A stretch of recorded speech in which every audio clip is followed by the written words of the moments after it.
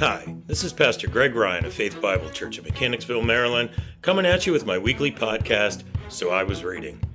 In it, I'll share my observations and applications on something I read in God's Word this week, and I hope and pray that these thoughts will bless you in some way as we delve into the Word together and pray about what we've learned. Well, good morning, or good day, or good night, or good afternoon, or why are you still up? Anyway, hope you're having a smashing time today and that all is going well. If it isn't, I pray things look up soon. Who knows? Maybe this will actually help in some way. So, I was reading Numbers again, and I didn't get all that much farther in it before something struck me. This time I'm in chapter 16. The Israelites are complaining again, and I need help from the Spirit to draw the right stuff out of our passage. So let's pray. Holy Spirit, we look to you once again to teach us from your book, from your words, and from prayerfully your will this day. Help us to understand and to appropriately apply the lesson you have for us. And it's in Jesus' name that we pray. Amen. So background time.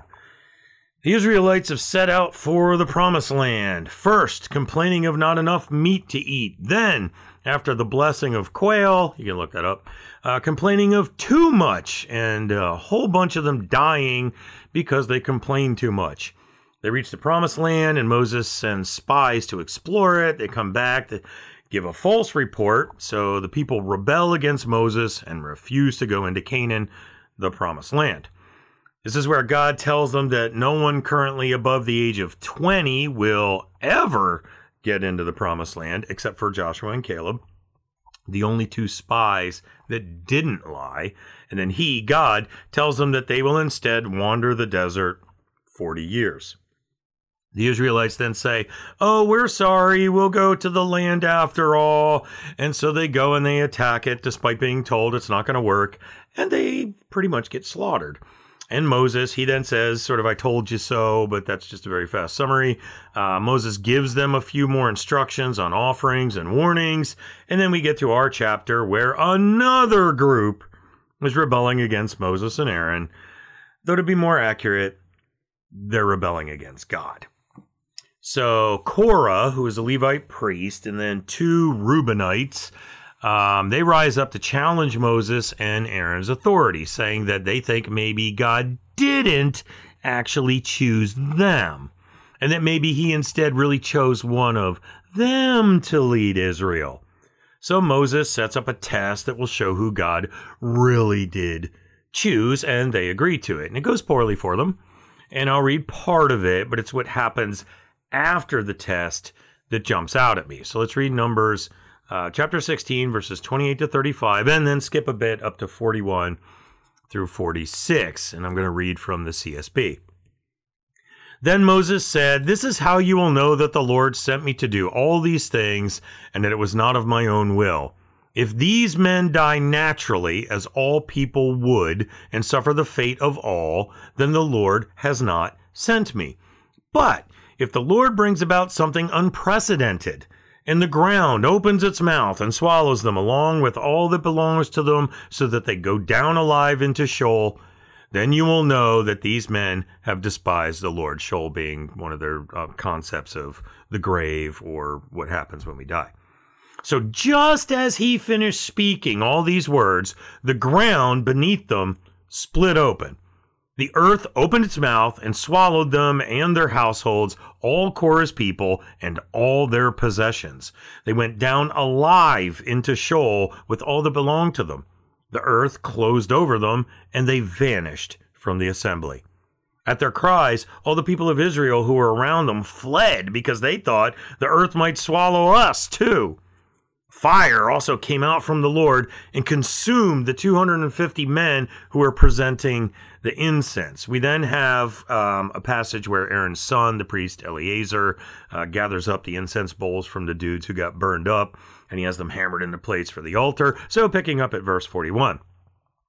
The next day, the entire Israelite community complained about Moses and Aaron, saying, "You have killed the Lord's people." When the community assembled against them, Moses and Aaron turned toward the tent of meeting, and suddenly the cloud covered it, and the Lord's glory appeared. Moses and Aaron went to the front of the tent of meeting, and the Lord said to Moses, "Get away from this community so that I may consume them instantly." But they, Aaron and Moses, fell face down. Then Moses told Aaron, "Take your fire pan, place fire from the altar in it, and add incense. Go quickly to the community and make atonement for them, because wrath has come from the Lord. The plague has begun."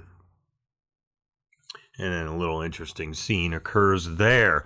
The next day is what jumped out at me. The next day, Korah leads a rebellion against God by challenging Moses and Aaron, and the next day, they, the Israelites, lead another rebellion against God by challenging Moses and Aaron. They watch as instantaneous and miraculous punishment on Korah, his entire family and household, and all those who joined him in his rebellion against God by challenging Moses and Aaron, get swallowed up alive by this great yawning earth mouth. And the next day, they lead another rebellion against God by challenging Moses and Aaron. I mean, they literally had to run away from the pit that opened up to swallow Korah, his entire family, and his household, and all those who joined him in his rebellion against God by challenging Moses and Aaron. And yet, the very next day, these same people who watch this lead another rebellion against God by challenging Moses and Aaron. They watch fire come out of the cloud that is hovering above the tent of meeting where Moses and Aaron are standing. I didn't read that part, but God is literally manifesting his presence in a cloud right in front of them while this is going on. But fire comes out from the Lord and, quote, consumes the 250 men who were presenting the incense. In other words, who were joining Korah in his rebellion against God by challenging Moses and Aaron. And then the very next day, they, the Israelites, lead another rebellion against God by challenging Moses and Aaron, which, surprise, leads to the death of 14,700 more of them before Moses and Aaron can offer an atoning sacrifice for them to allow God the chance to relent from doling out the justice and wrath appropriate for their sins. Talk about a dog returning to its vomit. See Proverbs 26:11 if you don't know that reference. I mean, why would they rebel literally the next day? How is this even possible? Unfortunately, it's not only possible, I think it's actually probable. I see things like this all the time. A kind of dumb example, but one maybe you can relate to, happened while I was teaching 11th grade English. I made the comment to the class that if you lick a big red chewing gum wrapper and put it on your forehead, it will burn your skin. So a kid pulls out a pack of Big Red, he licks a wrapper, and he sticks it on his forehead. After a few seconds, his facial expression kind of turns from a smirk to this groaning grimace, and he pulls the wrapper off his head, revealing a large red rectangle where he was, quote, burned. As we're all sort of laughing and kids are asking, did it really burn? I hear another cry of pain come from behind me as a second kid pulls a wrapper off of her head, which we never even saw her put it on her head. Well, as I marveled at this, and I exclaim, "It left a visible mark. Why would you then do it?" I hear another one cry out, and then another one. 6 kids did the same thing after clearly seeing the red rectangle on the first kid's head. Why? Now, that example doesn't have eternal consequences, but I hope you see my point. I think at least in America, people often have a "it doesn't apply to me" attitude when it comes to reality. It's like the kids were saying, well, it burned his head, but it couldn't possibly burn mine. It seems, and again, this is just to me, that the people who saw Korah swallowed up assumed that with him out of the way, they now had their chance to challenge Moses for a position of power. And of course, God wouldn't deal with them the same way as he did Korah. Actually, they instead accuse Moses and Aaron of killing, quote, God's people, having just witnessed the destruction of not God's people by the hand of God himself. This also sort of flies in the face of the, well, if I saw God, then I would believe and follow him argument that I hear so often. How quickly does pride get in the way of truth and reality? How quickly does pride allow one to lie to oneself and create a reality that clearly is false and thus not a reality at all? How quickly does pride allow one to, as Isaiah 5:20 says, call evil good and good evil, to put darkness for light and light for darkness, to put bitter for sweet and sweet for bitter? And how quickly does pride cause us to forget that it is God who is in charge and who has set forth his commands, not us? The Israelites attribute the death of Korah and his people to Moses and Aaron, even though they witnessed God do it. People today will overlook and excuse people's sins, attributing their sinfulness to outdated and archaic biases on men and of societies created by men.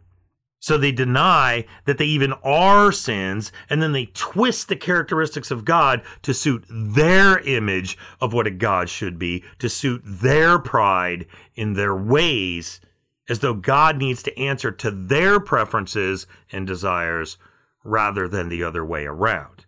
They teach that it's the clay that controls the potter, when it's clearly the other way around. We know about God's characteristics because he inspired men to write down those characteristics, and those characteristics do not change. If they do, then God is a liar, because it was God who inspired men to write down that he doesn't change, to write down that one of his characteristics or attributes is immutability, and if he isn't immutable, then he is lying. And I would say that that means that he isn't a God at all. He would be an imposter. Probably the imposter, who doesn't care if you worship him or if you worship yourself or if you don't worship anything at all.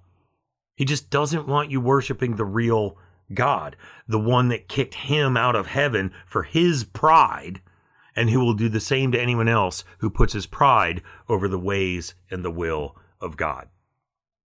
God honors and chooses those with a humble heart, but even the humble must stay on guard from their own pride.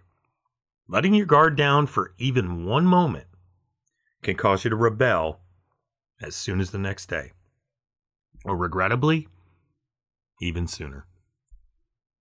So, Father God, please allow me to keep a humble outlook, surrendering my ways to your ways, my will to your will, my desires to your desires. Help me to quell this rebellious heart and to follow you. And it's in the name of Jesus that we pray. Amen. So I never really know where I'm going to end up as I prepare these things, but I think that's one of the awesome things about God's Word. I never, ever stop learning. And until next time, friends, I hope we can keep growing together. And I'm waving goodbye to you. Bye-bye for now. So I Was Reading is a ministry of Faith Bible Church of Mechanicsville, Maryland, a non-denominational body of believers bound together by a desire to know the Lord and to reach others with his gospel message. If you are interested to know more about our church, our beliefs, or this podcast, you can contact us at soiwasreading@faithbiblemd.org or look us up on the World Wide Web at faithbiblemd.org. Thank you for listening and have a blessed week in his name.